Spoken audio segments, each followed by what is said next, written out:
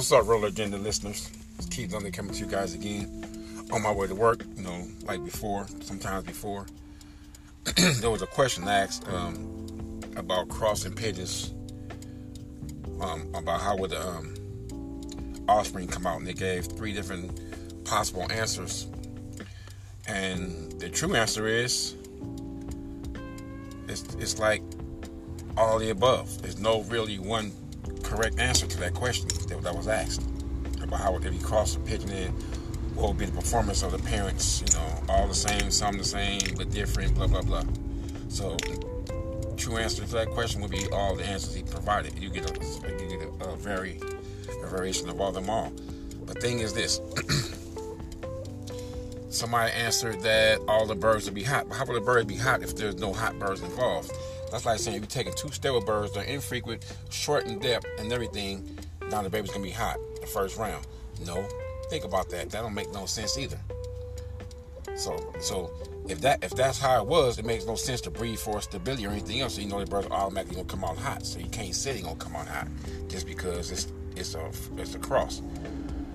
The thing with crosses is, which is my family, how I got my family to do is, if you bring in the right birds to do the right thing, to do certain thing, and you get those birds that exhibit those traits, and you keep breeding for those traits, you'll be all right. It's harder. It takes a while, but yeah, you'll be all right. I look at it like this.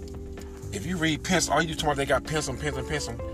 If you look at Pensum got his birds from several people to build his family. So that's why the trip off dude say you ain't supposed to cross, but Pensum himself did it to get the birds that you pure Pensum guys have to make his strain. He got for various reasons, but he brought in different birds. He didn't just use his birds. Think about it. He didn't lay no eggs. Every bird he got came from somebody else to build his family. Then once his family was built, he didn't cross into it, but he had to do what he had to do to build that family. That's what people need to understand. I understood that just by reading some of his stuff, some of his writings. But a cross don't make birds hot unless there's hot going in or heat already there. You know what I'm saying? Just because you cross don't make them hot. And people say make sucky breeders. No, they don't. If you understand the birds, you know what's there. It gets a direction, you take them. I mean, like when I bring the Jerry birds in, Jerry/Norman birds in, I bring them in for a specific reason, right? So what I did was this. When I bring those birds in, all the birds that exhibited a traits to where it was like my original family, I took them back toward the Jerry side. And all the ones that exhibited traits that followed the Jerry side, I took them back toward my side. And so I got that. I kept doing that until I got them medium birds, the birds I really wanted, with them traits in both. And then from there, I only bred out of birds that had those traits in them, not either this side or that side, but a combination of both already in them.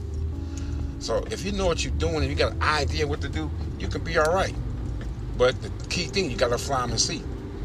Because you got to understand something. I don't know what these do make it like. These are Birmingham rollers, guys. All of them. It's just some people have families concentrate on certain traits. You know what I'm saying? This one might concentrate on speed. This one might be depth. This might be depth and speed. This one might be frequency. This might not be frequency, but it might be sensitivity. You got to taking all that into question. So now what do? You fly the birds. Let the birds tell you or show you what's needed next, where you should go next. And that's what dudes don't do. They always think it's all about this family or that family. But sometimes every family has a high and a low, or a negative and a positive, or however you want to look at it. Every family of birds has that. They have the ones that are not desirable, some that's desirable or undesirable. Every family has those. They have the medium birds, the mediocre birds. So which one are you getting? So, and I read this and I say, man, these dudes, well, and then people won't get an answer. No, that's not really a good answer, really, but, because you never know. You never know until you get the birds, fly them. And when you fly them, you select the birds, bring them in, then you breed them.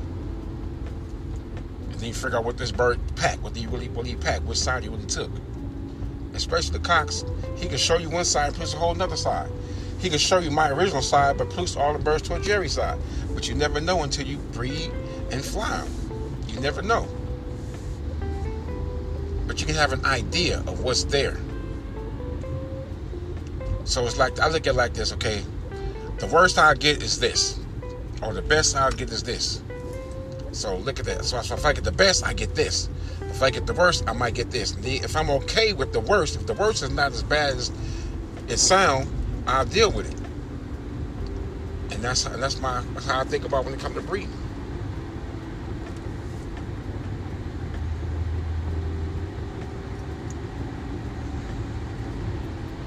You guys get it? You guys get where I'm going with this? And the question he asks, I love when he asks the question, because dudes be like just saying stuff. I'm like, are they just talking? I mean, everybody has to build their family. Nobody, if you look to get a family from somebody that's perfect and do everything and you can win with them, fine. That's cool. Yeah, but that's not, to me, that's not what being a true pigeon breeder really is. Can you maintain it though over the years? Or improve on it? Because all we trying to do when we breed our pigeons is we try to either enhance or maintain. Trying to enhance a breed or maintain it. So we either trying to do either or. Or maintain and enhance. But you got to maintain it first, then enhance. And then once you enhance it, can you maintain it? So it's back and forth with maintenance and enhancement with the birds. Yeah, but I hear them think them answers. I read these answers. I'm like, oh man. I might not be 100% right myself. But think about it. If you think about the basics, it don't even sound correct. Some stuff people say don't even sound correct. And you think about it even more, it just sound like it's just talking, it's saying something. Just don't shoot the answer out there. But I really think about something. When I ask a question, I really think about it, and I try to think back of some of the crosses I did, and this and that, and I say, okay. They say hybrid vigor and all that kind of stuff. It's not really hybrid because it's not two separate species, but okay. But between families. The whole purpose of crossing, to me, is to get the best of both families into one pigeon. That's what I try to do. Not I did cross. That's what I was trying to do. Get the best of both families into one. And in most cases, if you think about it, it's actually a good idea. In some cases. Not all cases, but in some. I said, now if I get this and that into one, oh man, I'll be all right. They don't happen overnight. You might get something short overnight, but are they going to produce true? We won't know until we breed off of them. But the birds you got to use them, got already have most of the traits you're trying to get in the first place. And that's what guys go wrong. They don't have most of the traits they're looking for in the first place. They expect you to put these two together and they expect to put water and lemons together and get cherry juice. I mean, that's what some people think. Or if you mix water with a little vinegar, you automatically get wine. I mean, dude, that what you asking for is not even present in neither one of the birds. So how do you expect to get it? None of what you asking for is not even present in the birds. So where do you think it's going to come from? You got the birds basically. His birds are infrequent. They stiff. They spin well, but they're infrequent. They don't have the gene for collective rolling. It's not in them. They don't exhibit it. And you got the other family using. They're real deep. Not frequent. It's deep. They don't really kit. They fly high. And now you say get these perfect kitting birds are break on every turn. Dude, where it's supposed to come from? It's not coming from either side of the birds. You know what I'm saying? It's like you're adding up 1 + 2 and trying to get 7. I mean, them traits have to be there. I really believe that. They have to be there. Somewhere, if they're not in that particular bird, they got to be in that line of birds somewhere. They got to be a dominant trait, not a recessive trait that pops up every now and then. A dominant trait there's one trait you're going to see all the time. Or 2 traits you're going to see all the time. So, with that being said, on that subject, that's pretty much it. That's pretty much all I can say about that. I hope you guys get something from this and you understand what I was trying to explain. You know what I'm saying? If not, I'm open for questions. Remember, select, breed, fly, slip again, and repeat. Keith Thunder, Roll Agenda. I'm out. Thanks, guys.